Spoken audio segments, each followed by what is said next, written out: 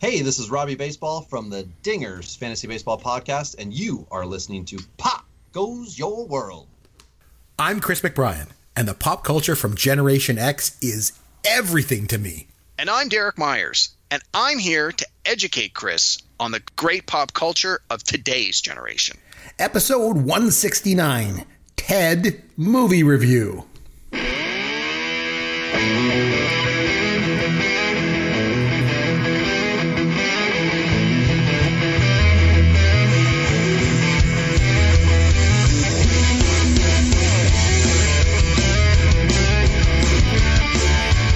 Hey, I'm Chris McBrien along with Caveman Derek Myers, and this is Pop Goes Your World, the pop culture podcast for the generations. Derek, how are you, and what is new in pop culture in your world?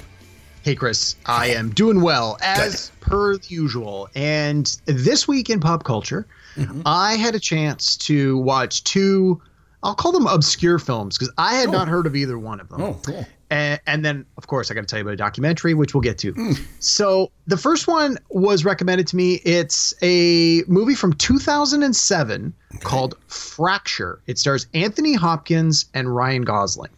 You ever heard of it? I've never even heard of it. No. I had never even heard of it. I was having a conversation with my brother, and I don't know how we got onto this. And he's like, "Oh, it's like that movie Fracture." And I'm like, "What are you talking about?" Fracture. And so he's telling me a little bit about it. I thought, that actually sounds really good. And he goes, "Yeah, it's probably on Netflix or something." So sure enough, I looked it up, and I thought, well, it was earlier this week one night. I couldn't sleep. It was getting late. And I thought, well, I'll see if that movie's on Netflix. Oh, there it is. I'm like, well, I'll watch the first 20 minutes and see how it goes. Well, the movie's 2 hours. I watched the whole movie. The idea is that Anthony Hopkins is this rich, eccentric, billionaire kind of guy. He's in an unhappy marriage. And within the first 5 minutes of the movie, he kills his wife. And he basically has methodically planned this out in a way to do it and get away with it. And the whole thing is that he believes that he's just smarter than everybody else. And so as the police and the lawyers and all that start to get involved, they realize, like, this guy really knows what he's doing. Like, they all believe he did it, but they're having such a hard time nailing it down. And it's this real sort of personality struggle as Ryan Gosling, the lawyer, he's supposed to, like, leave the public defender's office and move on to a private job. But this is like his last case, and he thinks it's a slam dunk. And then as he starts to get into it, he realizes, like, the Anthony Hopkins character really, really has some tricks up his sleeve. And it was really good. I really liked it. It's sort of like half courtroom drama, half investigation, but there's a lot of these great scenes with these two strong actors, like having these verbal duels with each other. So yeah, it's like a little hidden gem. It's called Fracture. It's from 2007. Okay, and what was the other one that you watched? So the other one was more of just a fluke. Again, this seems to happen to me more often. It's late at night. I can't fall asleep by flicking around the channels. Let's see what's on.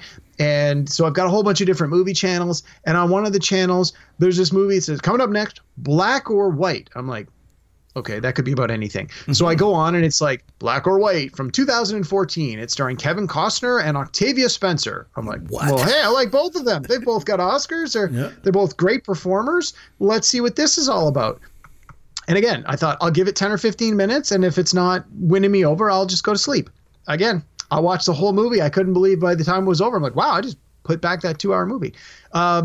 This one at its heart is Kevin Costner plays a grandfather who is raising his granddaughter, and the granddaughter is half white, half black. Like, the daughter had this child with the black guy, and the daughter had died during childbirth, so that's how the grandparents are raising the granddaughter. And at the start of the movie, Kevin Costner's wife, the grandmother, is killed, like just before the movie starts. She's killed in a car crash. So it starts with him as the grandfather, now being the sole person raising this granddaughter. And what ends up happening is Octavia Spencer is the grandmother on the other side of the family, and she steps in and says, like, I want custody of this child.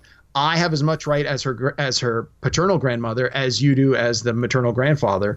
And I'm going to take you to court. And again, it's this character study of the two grandparents, and you get to see both of their lives, and you get to meet the granddaughter. And they do a really good job of showing the ups and downs of both sides of this. And as a viewer, you sort of think to yourself, there's really not a bad choice here. Like, these are both two good viable options for this little girl. And it was real. Again, it was this combination of some of it takes place in court for the custody stuff, but it's this interesting way with like, how do you handle grief? And how do you handle, there's a lot of issues of not racism in like a bad issue, capital R, bad racism. It's just the differences between, white and black. And you've got this girl who's from both worlds. And it's like, well, what's best for her?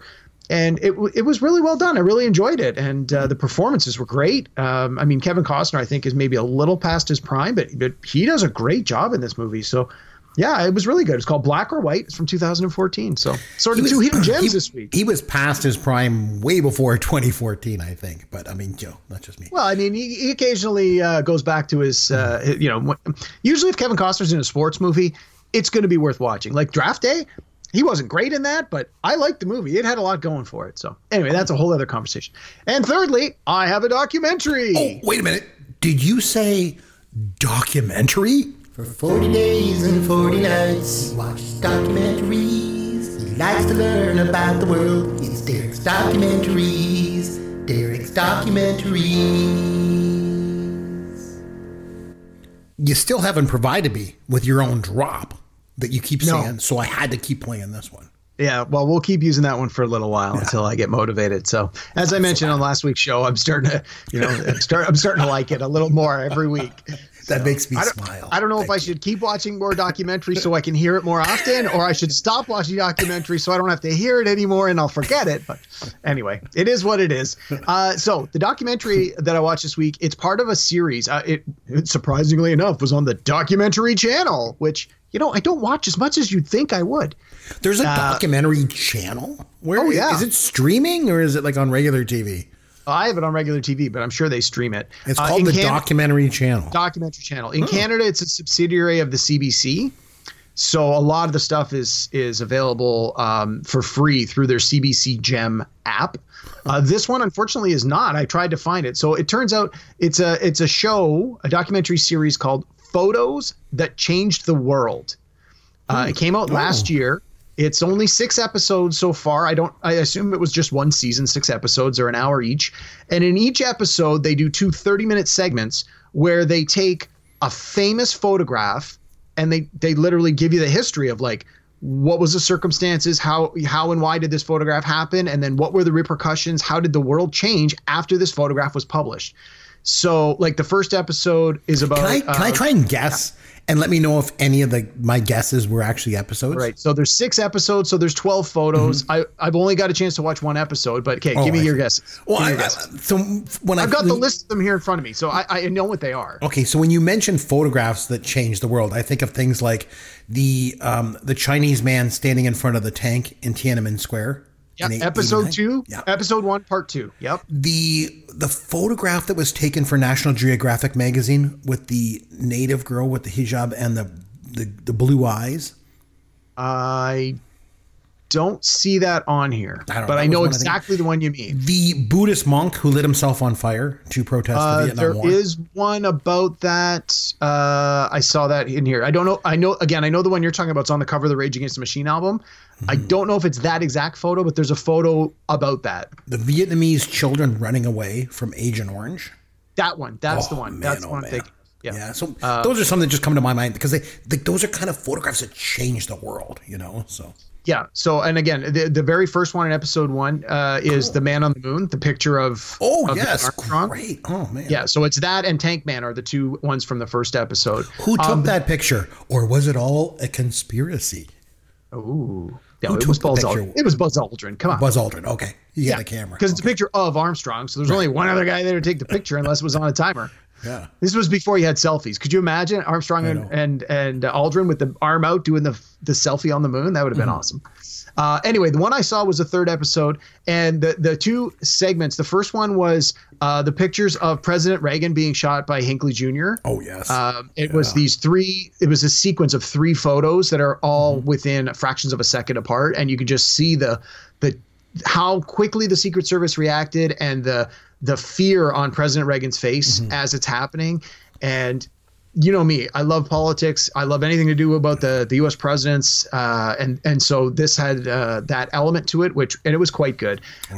James Baker got shot in that. Yeah, again, I knew a little bit about that, but they interviewed one of the guys who was there at the moment as the head of the Secret Service that was there, and you see him in all the pictures. And then obviously they interviewed the photographer who actually won a Pulitzer for it. So. Interestingly enough. Yeah. And then the other half of that episode, the photo was the hooded man. And this is one of the photos of the Iraqi prisoners that the U.S. troops were torturing. Right. And so it was this, when the photos went public, people freaked out because they're like, we're America. We don't do this. And it's like, sorry to tell you, sometimes it happens and some people are. And as a result, there was a lot of changes that came from this one photo. I mean, there was a series of photos that ended up being released, but this one, the hooded man of the man. Abu Ghraib, I think is what it was. Yes, exactly. Yeah, I remember. And again, I sort of a passing familiarity with it because I was a little bit younger when all of that happened, but it was again, this is why I love documentaries. You just learn about what's happening. So anyway, I'm really looking forward to watching the rest of this series. It's currently on the documentary channel in Canada. There's 6 episodes and each one has 2 different photos in it. And so yeah, I missed the first 2 episodes, assuming they're going to do them in sequence, but I can't wait to watch the rest. So photos that changed the world. Nice. Okay. I have nothing to report. I've been too busy the last week. It turns out, Derek, that getting a master's degree is a lot of work. Who knew? No, you're kidding me. So I thought anyone could just get one. You just fill out a form and they mail it to you. Yeah, so I've been pretty busy lately. But you know one thing I haven't been too busy to do? Here's your dad joke of the week. So I was thinking about my dad joke this week, and I thought since we're doing a movie about a teddy bear that comes to life, that I would do a teddy bear dad joke. Okay? And I'll keep it clean. Okay, Derek, why didn't the teddy bear eat dessert? I don't know. He was already stuffed. Jeez. Right back to your roots, buddy. What do you know from funny? Remo Williams, The Adventure Begins. I'm glad it's called The Adventure Begins. We're clearly going to get more adventures. It was an optimistically titled movie. It's perfect if you are an 11-year-old boy. With a big old healthy dose of nostalgia. Oh, rescue me, male hero. I'm endangered. Oh, this is just like The Matrix, only shitty. I felt bad for all the people that were attached to this movie. I'm 50. And I sure hope I don't look anything like Wilford Brimley in Cocoon. Oh my God, I got 90 more minutes of this.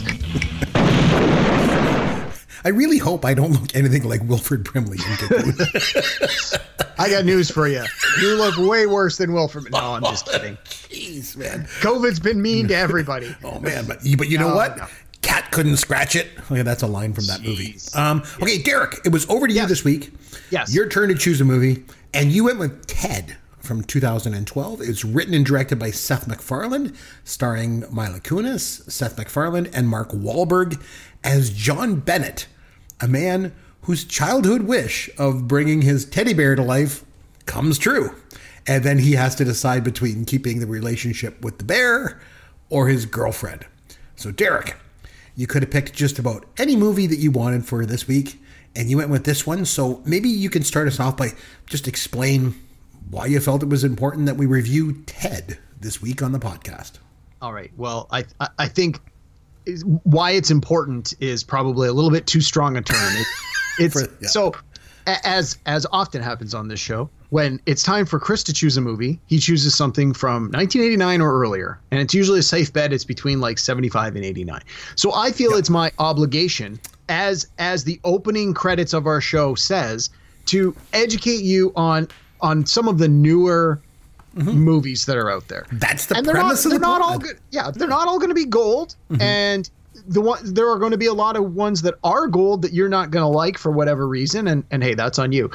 But I mean, I want to at least give you that opportunity to judge for yourself whether or not some of the newer films are decent in your eyes or not. And I felt that we do a lot of action movies, from my, again, when I'm picking, it tends to be a lot of action, a lot of sci-fi, because those are things I like. I find dystopian future films. Of course. I mean, hey, I could do a show on nothing but those, but I know that they're not your absolute favorite. So I felt that from time to time, I've got to try and find something a little lighter. I got to try and find a comedy just to lighten it up, because the 80s had so many great comedies that even looking back, despite some of the troubles with political correctness and gender roles and things that at the time they were making fun of that they really should never have been making fun of, there's still a lot of really great comedies from that time period that hold up to today.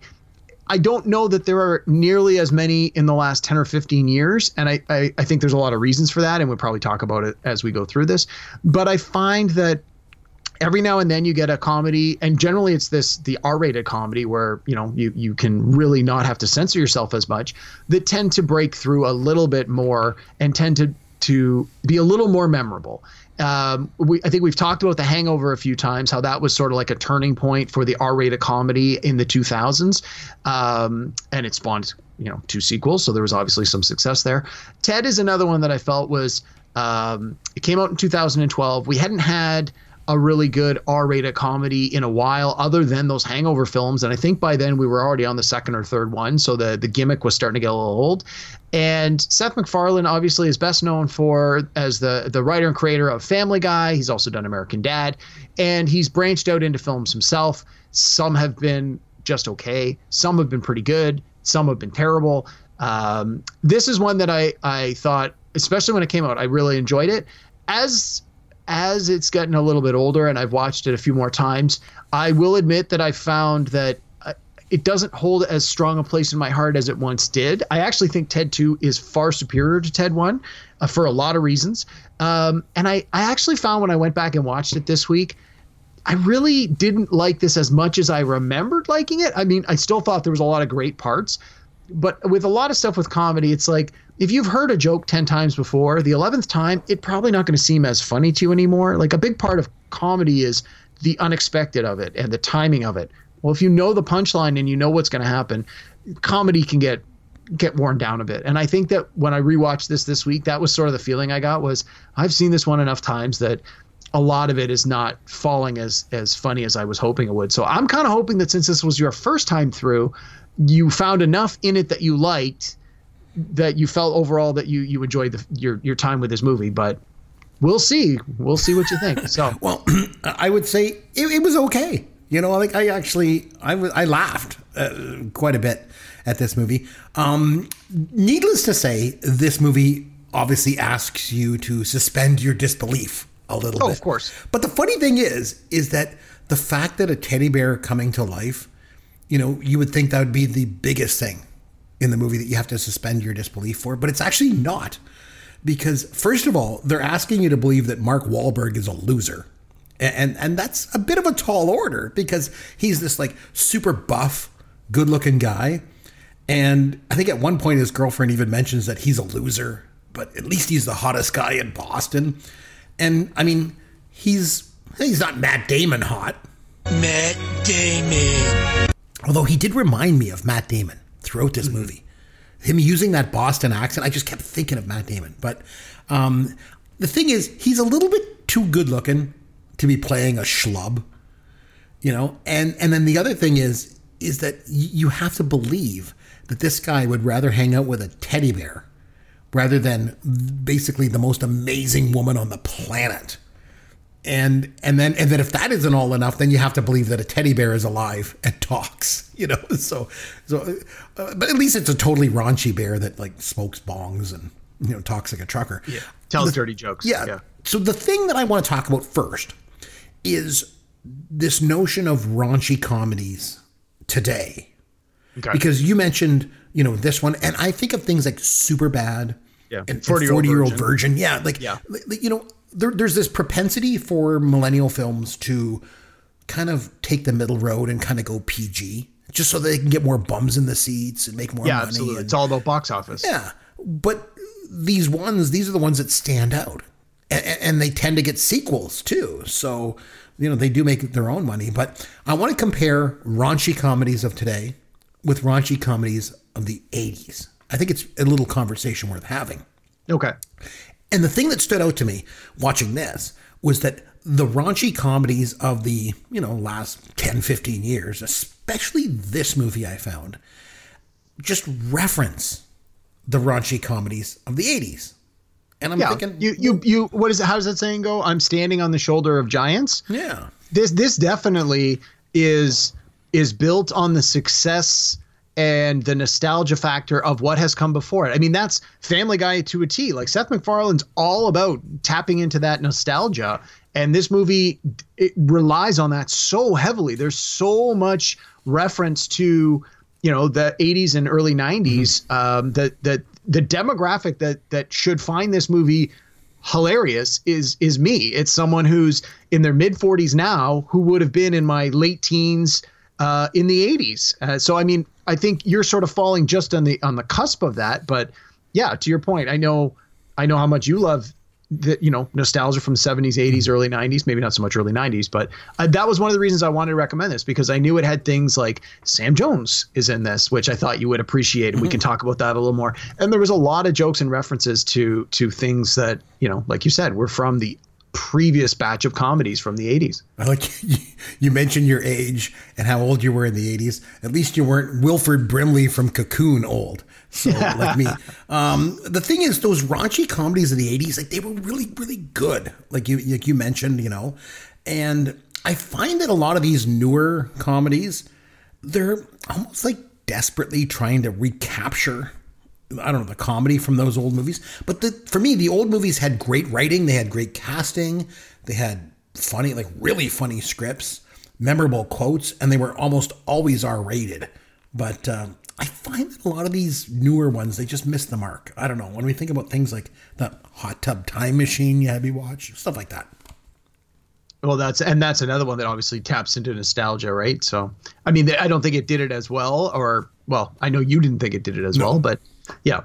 So, but I mean, one of the things that I really liked about this movie that it sounds like sort of that you hit on as well is I didn't necessarily love it as a start to finish, coherent story. There is a story, and there is like that the timeline of what happens. It's very formulaic. That's sort of more the word where I'm going with the formula. But I find that with this one, and this to me is more indicative of the kind of creativity that Seth MacFarlane produces, is it's a lot of little funny segments. It's a lot of little funny bits. It's almost as if like with Monty Python, they're a comedy troupe, and they made whole movies where it's just, here's a little sketch, here's a little sketch, here's a little sketch.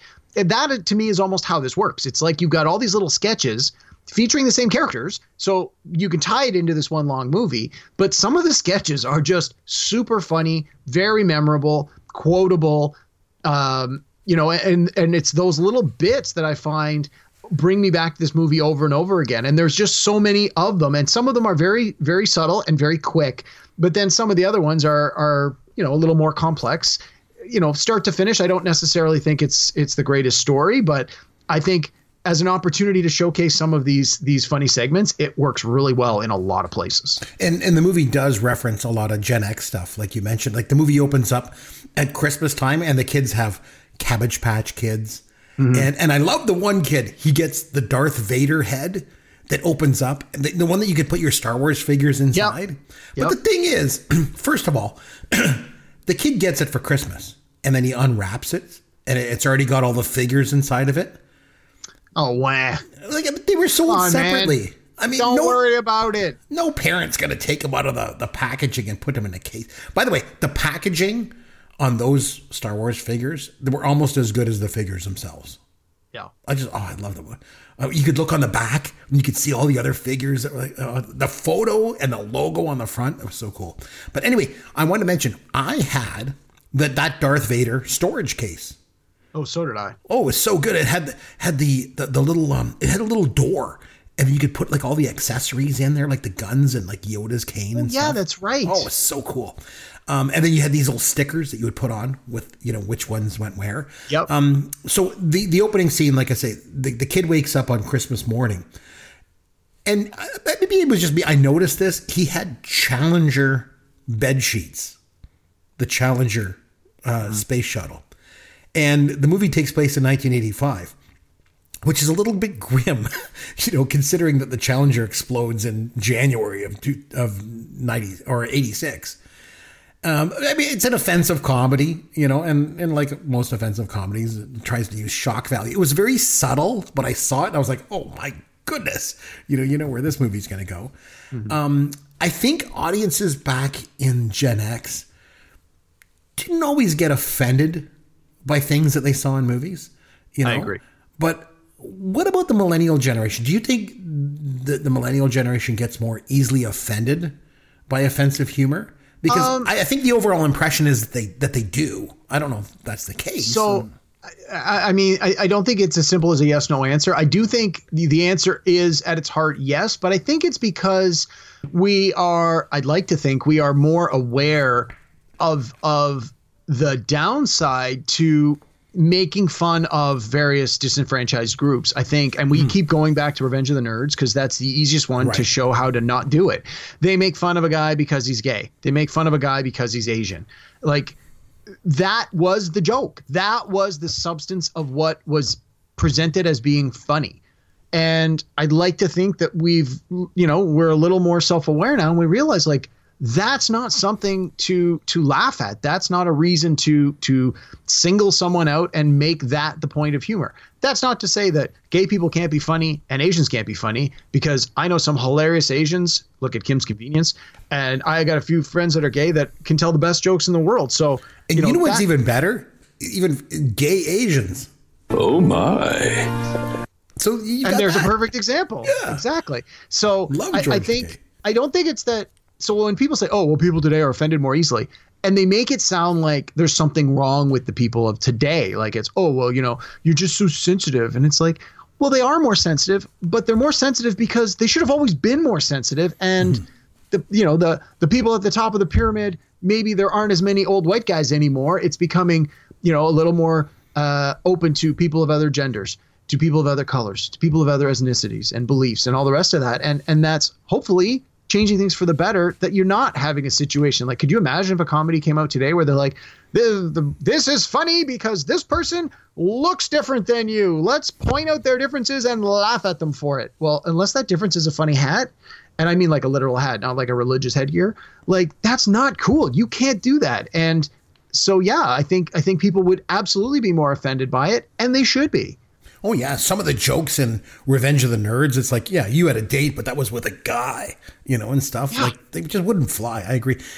This movie was actually nominated for an Oscar. I'm sure you know. I saw that. Yeah. For Best Original Song. Walter Murphy did the music. Seth MacFarlane did the lyrics for the song Everybody Needs a Best Friend. Mm-hmm. Seth MacFarlane is he's one of these guys that I think a lot of people, it's like love him or hate him. There doesn't seem to be a lot of middle ground. Personally, I'm a big fan of his work. He's charismatic. He's likable. He is exceptionally charismatic. And he has a tremendous singing voice and a tremendous talent for music. And I mean, if you just watch Family Guy and American Dad, there are tons of musical numbers that he has his hands all over. And then in Ted and Ted 2, he's got credits for the song compositions, and he's got a good singing voice. And I think that, and I think he's even got like a couple of albums out now where he does like, not like pop music, but he does like sort of crooner style music, which is not really my bag. But hey, if that's what he likes, then go for it. So, yeah, it surprised me that it was nominated for an Oscar, and then when I saw it was for music, I'm like, oh, that makes sense. Yeah, and he didn't win because it was up against Skyfall, with Adele. You're not gonna beat that. But anyway, this movie was made for $50 million. And it grossed $218 million domestically, $550 million worldwide. When you look at that's why I got a sequel. Yeah, I mean, you look at the some of the other movies that came out that year. I mean, The Avengers was number one, and The Dark Knight Rises, and Hunger Games, and then Skyfall, which I just mentioned. But Ted finished number 9 at the box office that year. Pretty respectable. Not bad. I was looking at the box office from that year, and I just wanted to point out the worst grossing film of 2012 was a movie called Metal Messiah. It was It was a musical comedy that grossed the grand total of $100 at the box office. It made up for it internationally though, because it grossed $3,476 worldwide. Jeez, it probably cost them that much to ship the prince overseas. I tell you. I thought that was funny. So the mom at the beginning of this movie is played by Alex Borstein. And she does the voice of the mom on Family Guy. And Mila Kunis obviously does a voice on that show as well. So Seth MacFarlane obviously likes working with, some of the same people, so he brought them into this project. And Patrick Warburton, who we all know as Putty from Seinfeld, he's in this, and he's one of the regulars on Family Guy as well. And I think it's like any other successful performer. If they have an opportunity to help the people that they know and they like, why not? Like, look at someone like Adam Sandler. Love him or hate him, whether you think he's talented or not, he obviously has made a lot of very financially successful films, and he's got a handful of his buddies who honestly are terrible actors, but are clearly his friends that he casts in every one of his movies. And you know what? If I was in that position, I would cast all my friends too. So I don't fault a performer for wanting to put their friends in their movie. Oh, sure. In an industry too, where a lot of people are just jerks to work with, you find people that you like working with, and you have a good time with them and you're kind of creative together, bring them on board. Nothing wrong with that. Absolutely. Right? Absolutely. One thing I really liked about this movie was the backstory of the bear. They go through it quickly at the beginning. Yeah. But how he becomes famous and he goes on the Tonight Show with Johnny Carson. And then there's this funny line that the narrator throws out there. It was Patrick Stewart, right? Who is also, he does the voice on American Dad. So, I mean, he and Seth MacFarlane obviously have a relationship as well. I love his line when he says, no matter who you are and how famous you become, eventually no one gives a shit about you. I laughed because I'm like, it's so true. I don't know if that was Seth MacFarlane kind of just purging some demons there or whatever, but, and then the time elapses. And hang on, let me stop you for a second. Yeah. When he goes on the Tonight Show, did you recognize that clip? I want to say was that Webster? It was when Drew Barrymore went on the show. Oh yeah, because I knew it was somebody really small. It would have been a kid. Yeah, because I saw a thing on YouTube after this movie came out where they had like the side by side. Here's what this clip really had, and then they digitally altered it to have the teddy bear in there. And it was the same line where he's like, "I thought you'd be taller," and she said, "I thought you'd be funnier." So they use the exact same joke. They just changed it. So, but it works. I mean, it worked. And again, how many people from today seeing this movie are going to know that? Not very many. I can remember. And that would have been 81, 82 when she went on there after E.T. Right? Yeah. But no, I liked in this movie when they show them then they're like getting high and watching Flash Gordon. Yeah. So again, there's references to Gen X that I relate to. So Flash Gordon holds a very special, place in my heart. I love that movie, even though it was like crappy and cheesy and corny. In the winter of 1980, when that movie came out, me and my buddy went around the neighborhood and shoveled snow out of people's driveways to raise enough money. I remember you were telling us this. Yeah. To go see this movie again and again and again. And my buddy that I did that with was, he went on to be in the NHL of all things, because we're Canadian. Nice. We all know each other. Nice. But another thing I mentioned, or I liked in this, was the scene with the job interview. The dead bear goes to get a job, and he doesn't want to get a job because he just wants to sit around all day and get high and watch Flash Gordon, right? Yeah. And so he says these like really rude things about the boss's wife, and I mean like really rude stuff. Yeah. And of course, he gets the job. And I think at one point he talked about like a parsnip or something, if I remember correctly. I don't know. That part made me laugh. I don't know. And then the other thing that I really laughed at was looping back to Flash Gordon when they go to the party and Sam Jones is there. And sure enough, it's Sam Jones. Yeah. And it's funny because Sam Jones, I don't think he's really worked, since then, since he did Flash Gordon. I don't think he's worked, has he? Well, I think this is one of those instances where they cast him in the movie and he got a resurgence, and he's been like, as far as I understand it, he's been like doing conventions and stuff because now people remember who he was. People who see this movie and go, "Oh my God." And they go back and they look at the old Flash Gordon movie. It's like that thing where, it was crappy and it's campy, but it's like enough time has passed that you can look at it and go, yeah, that's old and nostalgic, and I like it for that reason. And suddenly this performer who, like you said, isn't really working anymore has an opportunity to go to conventions and charge $100 to get your picture taken with them or get a photo with them. And in the sequel, in Ted 2, he's in that movie as well. And they actually go to a convention where he is there as Flash Gordon signing pictures. So I think that's a little wink to the success that he ended up getting out of being in this movie. And the thing is, not only was that one of his really only movies that he did, he didn't even really do that movie, if you think about it. Like when they went back to loop that film, they redubbed all of his dialogue. So when you watch Flash Gordon, that's not Sam Jones talking. Right. They had another actor, do it all. But I love Sorry, I was going to say about that. I love, there's this line from the movie. I had to look it up. I found it here where they're talking about Flash Gordon. And he's like, Flash Gordon was the most important figure in our formative years. He taught us right from wrong, good from evil. And that acting apparently has an extremely broad definition. Exactly. Because Sam Jones I think Sam Jones himself was a football player. Yeah, I believe so. Well, he wasn't an actor, and it clearly showed. The scene where they fight each other. I really laughed at that. Yeah, I was laughing. Yeah. Oh my God. Like, one of the things I like about that kind of humor is just when it keeps going and going and going and going. Like, it makes me laugh more and more. It reminded me of two of the maybe funniest scenes that I've ever seen anywhere. And they both involve these long fight scenes of all things. I know that sounds crazy. Okay. So there was an episode called Cripple Fight. From season what are we talking about? Of South Park. South Park season 5. Okay, yeah. It was called Cripple Fight. And it was this long fight between these two kids, Jimmy and Timmy. And oh my God, it was just, the thing that made me laugh was it just kept going and going and going. And so that made me laugh. And the other one is the nude wrestling scene in Borat. Oh, yeah, geez. It just kept going on. And I think you're like, okay, it's going to end now. And the next thing you know, it breaks into the conference hall downstairs. It just keeps going. So that's what I liked about this scene. Like that when he's fighting the teddy bear, it just keeps going on and on. And you're like, when's this going to be over? Okay, this is enough. It's like that scene too when the marionette is barfing in the alley in Team America. World Police. Yes. It just keeps going and going. And you're like, oh my God, when's this going to end? So it's just, I don't know. That reminded me of all that. So nice. Thought it was pretty funny. No, and I mean, that's a running gag in Family Guy with Peter Griffin and the chicken. They have the long, extended long fight sequences that have happened a dozen times over the years where it's the chicken fight. And it's exactly like you said. It just goes on and on and on and on and on and on.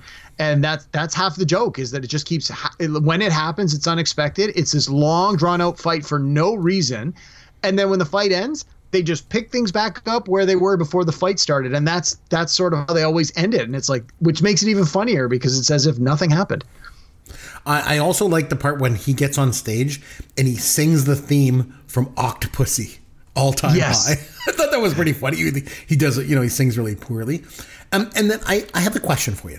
So in that scene, what was the deal with the bear and the singer? I think it was Norah Jones. It was Norah Jones, yeah. I'm not really sure who she is or any of her songs or anything, but I got the impression that it's kind of significant in some way that this bear had an affair with her, because I'm assuming that she might be like the last person on earth you'd ever expect this to happen with. Or like, who is she? I don't know anything about her. I know she's a singer. I don't know much about her. I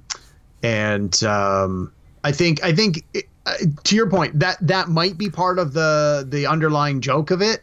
Not knowing much about her, it was lost to me too. Because again, she's obviously younger. Actually, I'm just looking her up. She's not that much younger than me, actually. But I think the idea is it just reminds you that Ted was a minor celebrity for a while, and they sort of lean on that crutch a few times in the movie when they're like, okay, we need to establish something that otherwise really could never happen. And they just sort of lean on that idea that, well, he used to kind of be famous, so that's how he has this contact with this person, or that's why someone allows him to do something that, you wouldn't normally be able to do. And I love the fact in this movie that the fact that he's a teddy bear doesn't really seem to freak people out or cause any real problems. Like a lot of times he just walks down the street and like people look at him and it's like, oh, walking teddy bear. Like they don't no freak big out deal. anymore. So, yeah. Lots of Gen X references, like you mentioned. There was one where Raiders of the Lost Ark came into it. The bear reaches like back in the door for his hat, I think it was. Yeah. And then Tiffany. For his ear, when his ear came off. Oh, his ear came what it off. That was it. Yeah. And then when Tiffany is singing, I think we're alone now. You know, again, another lost, Gen X thing. There was a subplot with, what was the actor's name? Was it Giovanni Ribisi? Giovanni Ribisi. Yeah. So there's that whole subplot going on. And another thing that I thought was kind of funny, again, it's just a shock value. When he punches the kid in the face, I was like, oh my God. The kid's like, I don't know, 10 years old, and he just punches him in the face. And again, it's just all about that shock value. But I have a question. Mark Wahlberg, has he ever done any comedies other than this? Other than like this and Ted 2? Like it's... Oh, yeah. He's done. Has he? There's what's that one he's doing? I think it's called Daddy's Home or Daddy's Back or something. There's a couple of them now, 2 or 3 of them at least, where he's like the stepdad. Daddy's Home. Yeah, here it is. Daddy's Home and Daddy's Home 2, which apparently did very well. He stars with Will Ferrell, and I haven't seen them, but I heard they did a video well. on YouTube that I saw with Will Ferrell, where the two of them had a showdown where they had to crack each other up by telling dad jokes. Right up my alley, too, by the way. Yeah, I think that spawned from that. Yeah. Oh, that would make sense. I'm just looking through his IMDb. I mean, he seems to be mostly an action star, and I mean, hey, Mark Wahlberg's been nominated for an Oscar. Like he can act, but at the same time, it's how's his comedy? Well, it's hit or miss. I always find the key to a good comedy is just surround the star with funny people. That usually helps a lot. What was he nominated for an Oscar? Was it like that Brothers movie or something? I think he was nominated for The Departed, and I want to say, oh wow, he's nominated twice. Yeah, I think it was. Was he nominated for Boogie Nights? The Departed? No, The Fighter and The Departed. Oh, The Fighter. Okay. That's the one. That's the one that Christian Bale won. The Fighter. For supporting actor, and Mark Wahlberg was nominated for lead actor, and then for The Departed, which also has Matt Damon. Matt Damon. There you Your go. boyfriend. Yeah, that's the one. Mark Wahlberg got nominated for supporting in that one too.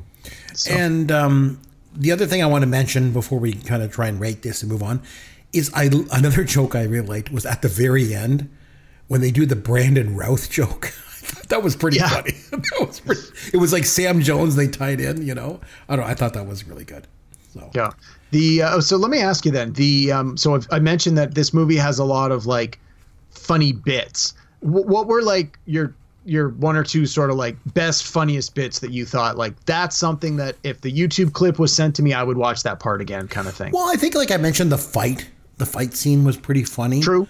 And almost anything with Sam Jones. Also, remember when they went to that party and then he was doing the thing with the knife and he was like, do that knife trick. And then he accidentally like stabs the guy. He doesn't just like barely cut him. He like jabs it into his stabs hand. It. And again, that's a subtle call out to Aliens, right? Where they did that right in Aliens. So again, I'm sure it's been used in other things, but I got to think that was the intention was that you believe that's where they got the idea. And like I said, that scene when he punches the kid, but you have to see it within the context of the film. Sure. On its own, it would be like, oh my God, that's horrible. But just in the context of the film, because I mean, like the kid's bad and stuff, but even still, it's just that shock value that he does it. But there was a couple things that made me laugh. I was going to say, for me, one of the ones that just I'm always find hilarious is the scene where Mark Wahlberg's rhyming off the girls' names. Where he's like, I met a girl, real white trash name. And then he's like, oh, is it this? No. How about this? No. And he's like, okay, I'm going to do the speed round. When I hit it, he's like, okay. And then he starts rhyming off all the names. He's like, nope, no, no. And then he finally stops. He goes, is one of those names with a Lynn at the end? Yes. And then it's like the third one he says. Again, that reminded me of Matt Damon. Matt Damon. It reminded me of so much because he had that Boston accent. And then there was a scene in Good Will Hunting where Matt Damon's rhyming off all these names of his brothers and sisters. And it reminded me of that. Yeah. So again, I thought, I don't know, it came to mind. But no, overall, I thought it was pretty good. I laughed. I don't know if I'd watch it again. But maybe I would check out the sequel. You're saying it's better, right? I personally, I thought the sequel was better. And actually what I thought about after this week was when we watched it this week, I just called it up on Netflix or Amazon, whatever service had it. But I also own the DVD. And the DVD has the extended unrated director's cut, which has like an extra 5 or 10 minutes in it. And a lot of the stuff where I remembered certain funny little bits being inserted, like with jokes that I thought were really funny, when I rewatched it this week, I thought, I don't remember seeing that. And it occurred to me, I think some of the things that in my mind I really liked about this movie are on the cutting room floor, and I only know them from the unrated director's cut special version, which is, a lot of times the director's cut, there's a reason they cut that stuff out. But I think for sometimes, like 40-year-old versions the same way. On the DVD, it's like 12 minutes of additional cut footage. Most of that cut footage is gold, and they just cut it for time. So I think with this one, that's maybe why I didn't find it as great. But yeah, there was a sequel a few years later.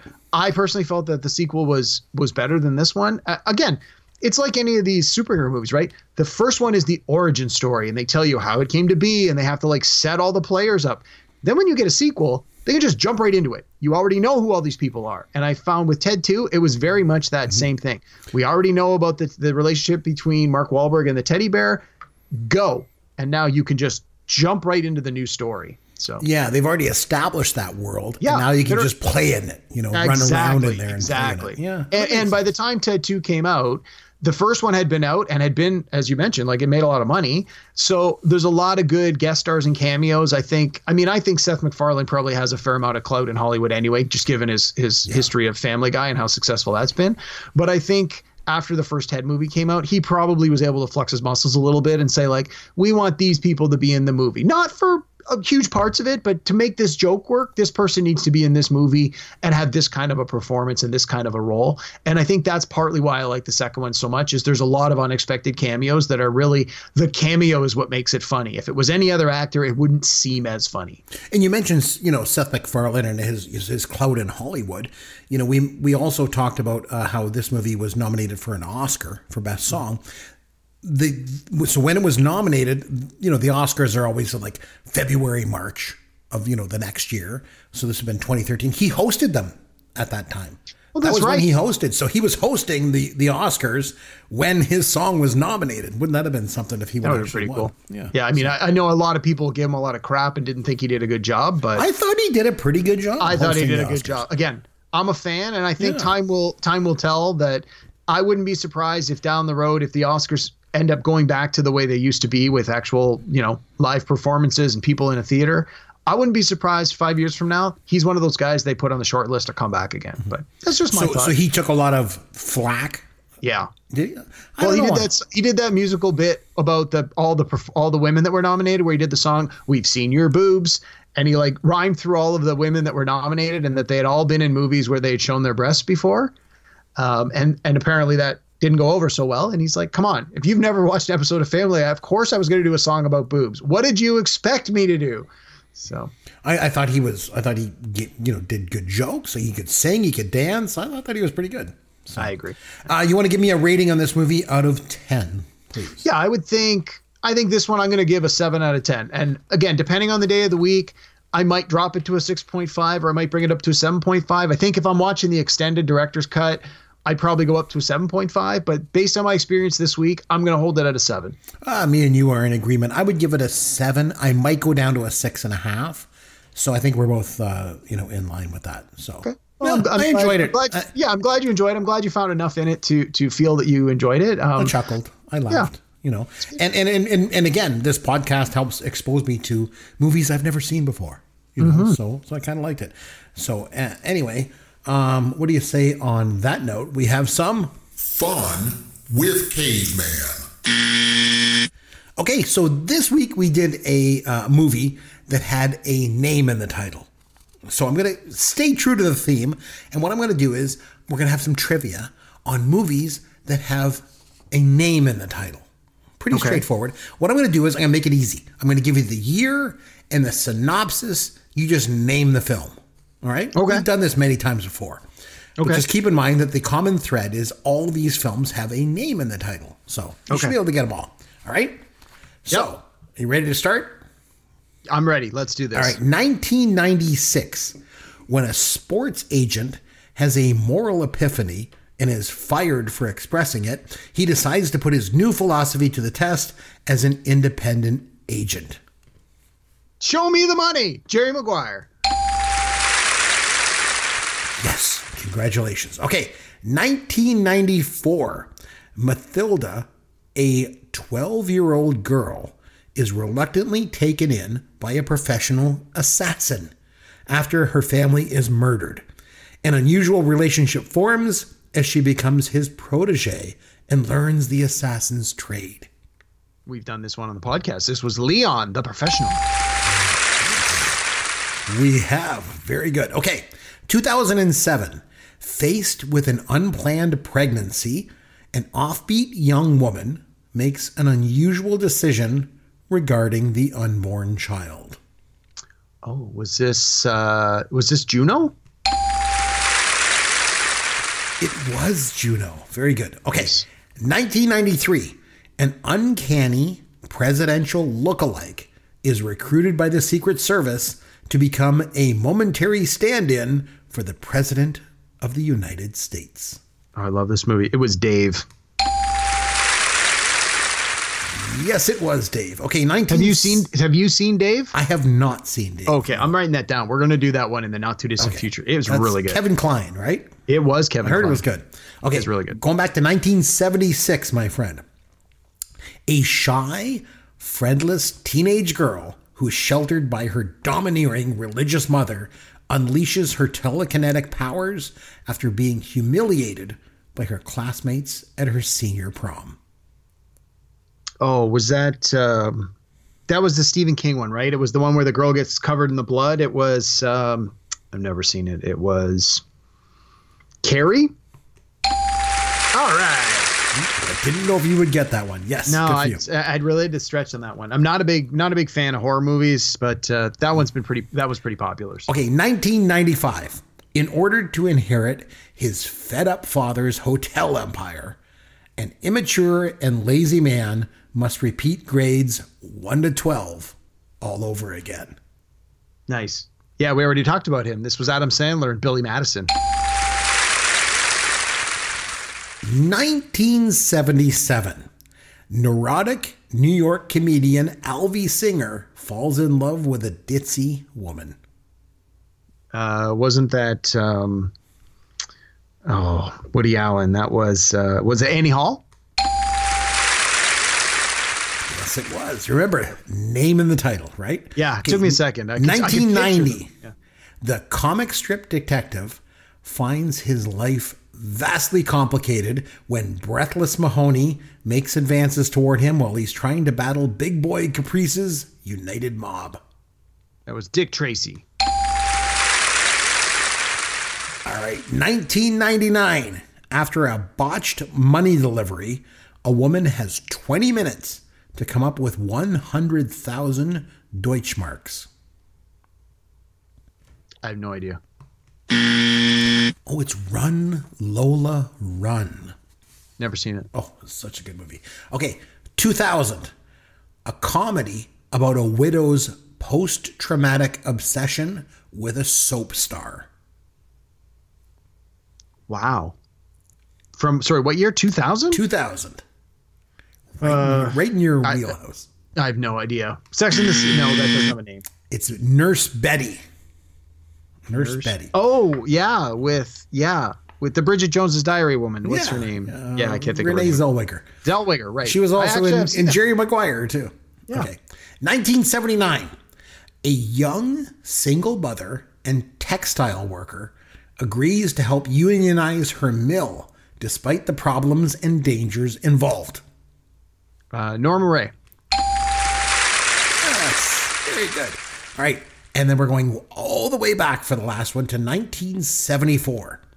A recently widowed woman is on the road with her precocious young son, determined to make a new life for herself as a singer.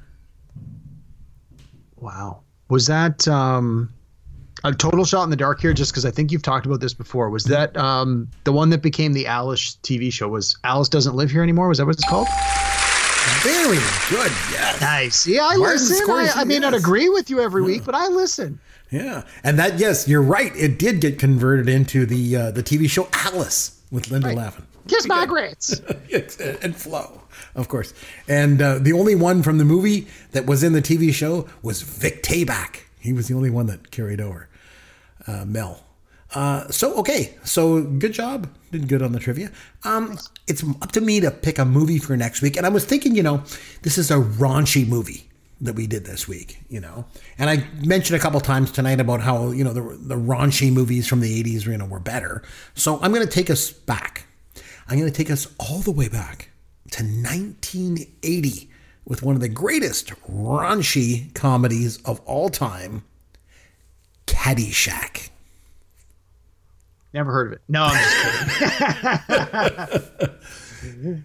Nice. You and I once did a full-length feature commentary on that film, so I think we should be able to knock out an episode here on Caddyshack from 1980. So I honestly thought you were gonna have us watch Team America: World Police, and then when you mentioned it earlier, I thought, see, he's just queuing it up. So, well, but that's not in my wheelhouse of movies. I like Team America, but it was like 2004, right?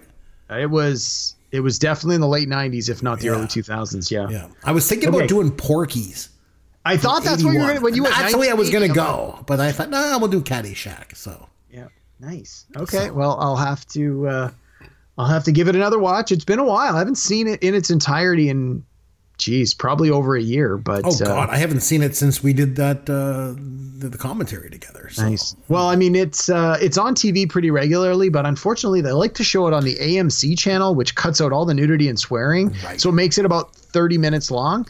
I'll find an unabridged, full, uncensored version that we can watch, because I don't think I have this in my personal collection. But I remember watching it when I was a kid on TV. And they cut out everything. They even cut out the chocolate bar going in the pool. Yeah. Everything. They cut it all out. So anyway, it'll be interesting. So we'll come back and do Caddyshack next week. That'll be a lot of fun. And I tell you what, until then, this is Chris McBrien for Derek Myers saying thanks for listening to Pop Goes Your World, the pop culture podcast for the generations.